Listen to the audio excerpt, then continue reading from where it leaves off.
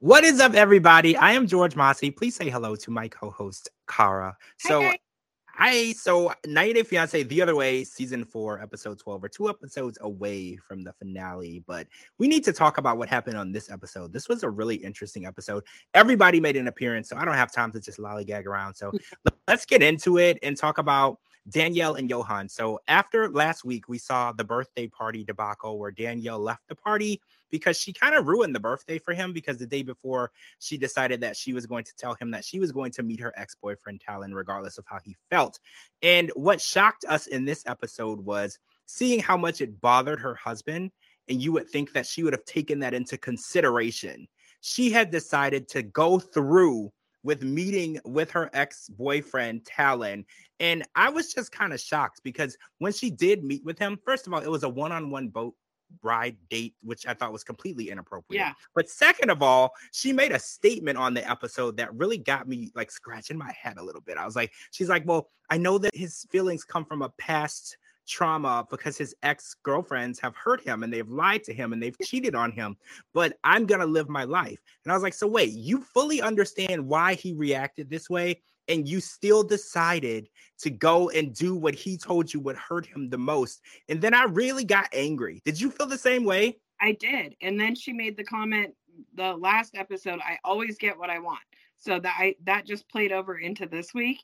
And he told her there's going to be consequences, and she did it anyway. She said he was being childish. One thing that Talon said, he said that he was always learning from her. And Danielle made a comment on this episode. She's like, I'm always in the teaching role. And I was like, well, when you always look for guys who need to be repaired or need help or need to be, educated, you put yourself in that teaching role. I was like, why wouldn't you go out and find someone who is equally intelligent and equally mature as you? Because you're putting yourself in that situation, because she's finding these puppies that need to be nourished and taken care of and taught things. And then she's complaining that her role is to take care of these guys who she knows need that. And even Talon said it. He was like, our relationship started, she was a good mentor. She taught me things spiritually, financially. This is what she does. She's a teacher. She's a mentor. But I feel like that is kind of where she ends up with her men. And it's not working the way that she wants it to work. It's feeling like work instead of a relationship. Yes.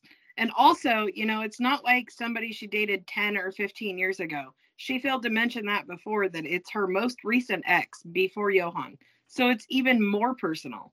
That she's just so inconsiderate. So inconsiderate. I was just shocked when she said and explained why it was so hurtful to him.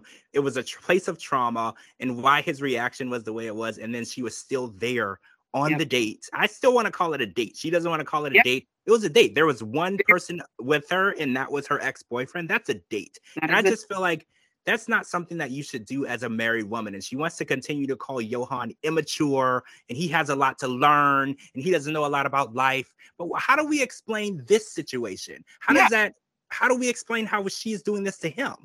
And then she made the comment that since she landed and decided she was staying there, he's been a completely different person. Well, yeah, he's been a completely different person because you told him when you got married you were moving him to the United States. Then you just dropped the bomb that you're not. So, yeah, I'd be different, too. I am just worried because she's looking at it like, oh, this guy that I met in the last 48 hours, I don't know him. But I feel like Johan is probably feeling the exact same way. Like this woman who landed here in my country, in the DR, I don't know her. I feel like that's how he feels, because he was so shocked at the idea that she even brought up she wanted to meet him, her ex, and then the fact that she went and did it behind his back. And I want to say behind his back, but he knew that it was hurtful to him. He literally got up, walked out of the room, told her to get out. You could see the pain and the hurt, and did it anyway. I feel like Johan is like, who did I marry? I feel like he's in that stage at this point. Absolutely. I completely agree. He is very hurt by this. If you knew he had so much trauma, to even do anything to hurt him even more is just silly. I mean, that's terrible. That's immaturity. Thank you. Okay, so speaking of immaturity, I know people have been talking about Rishi a lot this season, and we're finding out that he is always telling different stories to Jen. And Jen is like, what if these are all translation issues? Like, what if it's all lost in translation? Because even her friends, Randy and Myra, were like, he didn't really understand why you were upset. He didn't really understand why what he said, triggered you. And they're like, maybe he can't find the right words to, express what he wants to say, because there is a language barrier. And I know language barriers can be very difficult for communication when English is not your first language. Finding the correct word to properly express how you feel can be difficult, because this is not the language that his native dialect is spoken. So do you feel like there is a translation issue, or do you feel like, because I saw some people on Twitter say the truth is the truth in every language? So like, how do you feel and where do you land on that? I don't know. I have way different feelings towards Rishi than I did in the beginning. I feel like Rishi is just being completely blindsided, completely attacked. Like, I feel like he's been very honest. He's willing to show his phone. He didn't do anything wrong. He sent a picture that's in a post from years ago. He's trying to communicate that. They're just attacking him. And then at the table, when she said, somebody should check on Jen, I guess I'll do it. You didn't even, if he got up and went to check on her, she'd be like, gosh, that was rude that he left. But if he didn't, gosh, that was rude that he did. Like, that guy can't win. I feel bad for him, honestly. I do feel like Jen's friends did arrive in India with one goal. Yep. And that was to, cause issues and sever that relationship and paint a picture for Jen of who Rishi is. And I do feel like as her friends, they might have some responsibility to make sure that she's making the right decision. But I don't know if they have the responsibility to go over there and try to break them up. No. I don't know that that's the correct area for you to be when you're there, knowing that she's in a place of confusion.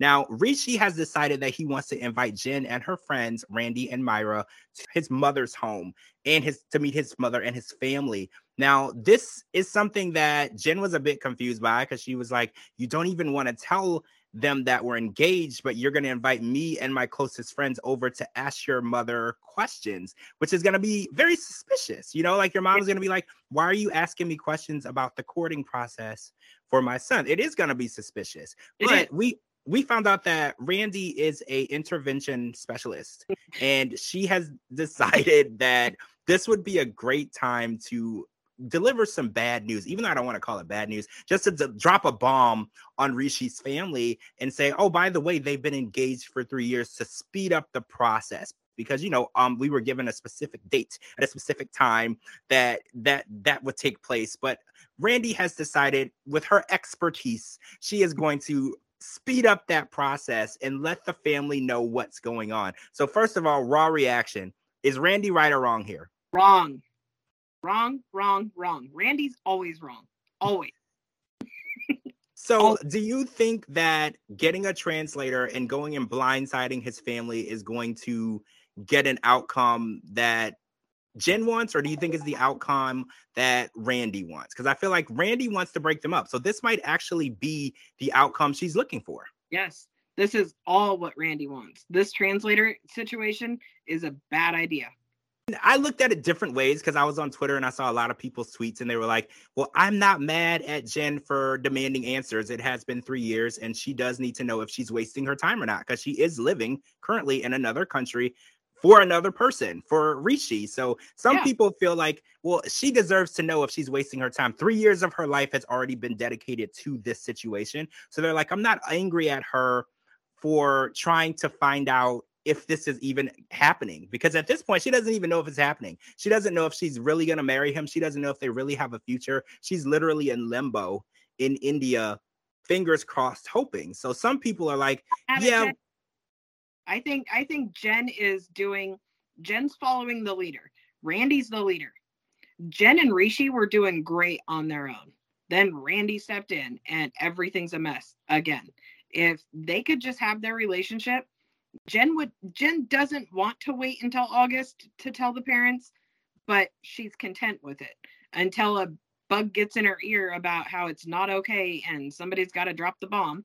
True. Jen had very little doubt in her mind until Randy and Myra got involved. And I agree with you. I feel like outside sources are, the worst people to plant things into your head. And I don't know, culturally, this might be insensitive what they're doing culturally, because the family goes about things in a certain way and it's their culture. The parents approve of things and you invite people over and you bring gifts and, you follow a culture and you make sure that you're respectful of the family. And I don't know if this is the right way to go. Like, honestly, I don't know. Yes. I agree. It's the wrong way to go. They should just mind their business completely. They need to stay out of it. They should not say anything to the parents, but for Rishi to extend the olive branch to say, hey, come in and meet my family, see our home, all of that, that's very generous. And they're still skeptical and they're still going to ruin it. It's just not right. So I want to talk about Nicole and Mahmoud because we knew for a fact, there's been bets going around how long Nicole was going to be able to stay in Egypt and all of this. And we found out that she had already applied for a spousal visa for Mahmoud, and Mahmoud knew about it. So we were the only ones that weren't in on the story. We didn't know that. So we found out the information that everybody else seemed to already know, that he did sign the paperwork and he did say that they weren't as serious at that time. But he said that, okay, let's try it. We love each other. It could work.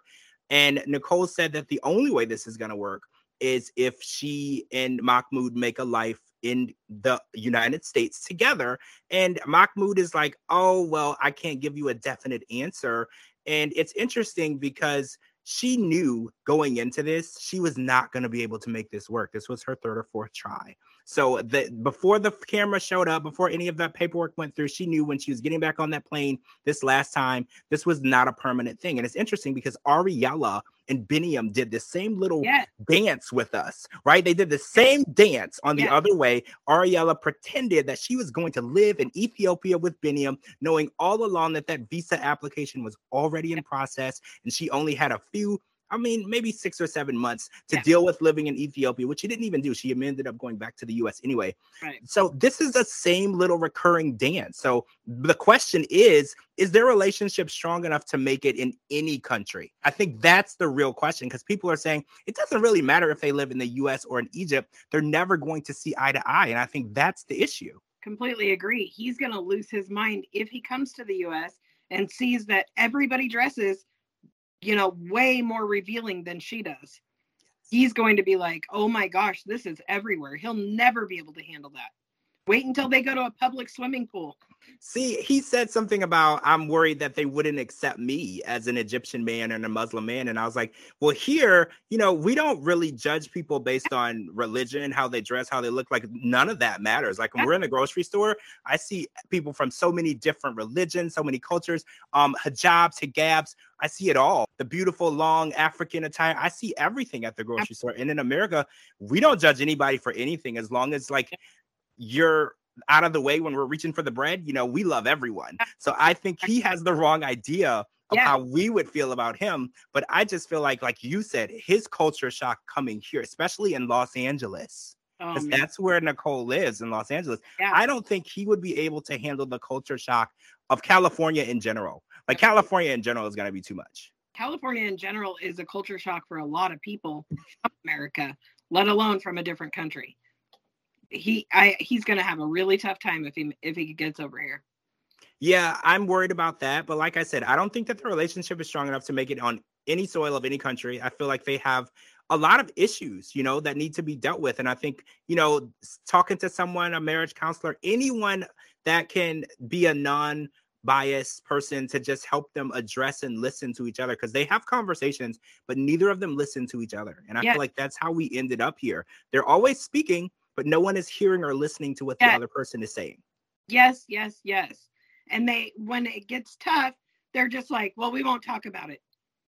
They ignore their problems like they're not there. They're like, you know what? We've decided to just go out and have dinner and not think about our issues. Yep. Issues are always there. They never go away. Just like your car, when the check engine light goes on, you can choose to not notice it and not look at it, but your engine is not okay. Your engine is not okay. You have to acknowledge it and take it in and see what's wrong. It is not going to just say, oh, they didn't look, I'm just going to go off and come back on a month later. No, your car will probably blow up. You can't do that. All right, guys, we run out of time. We have so much more to talk about because we know what's going on with Osama and Debbie now, and it's not good.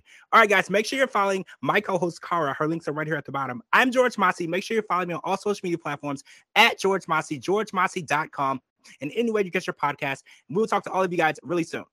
Bye.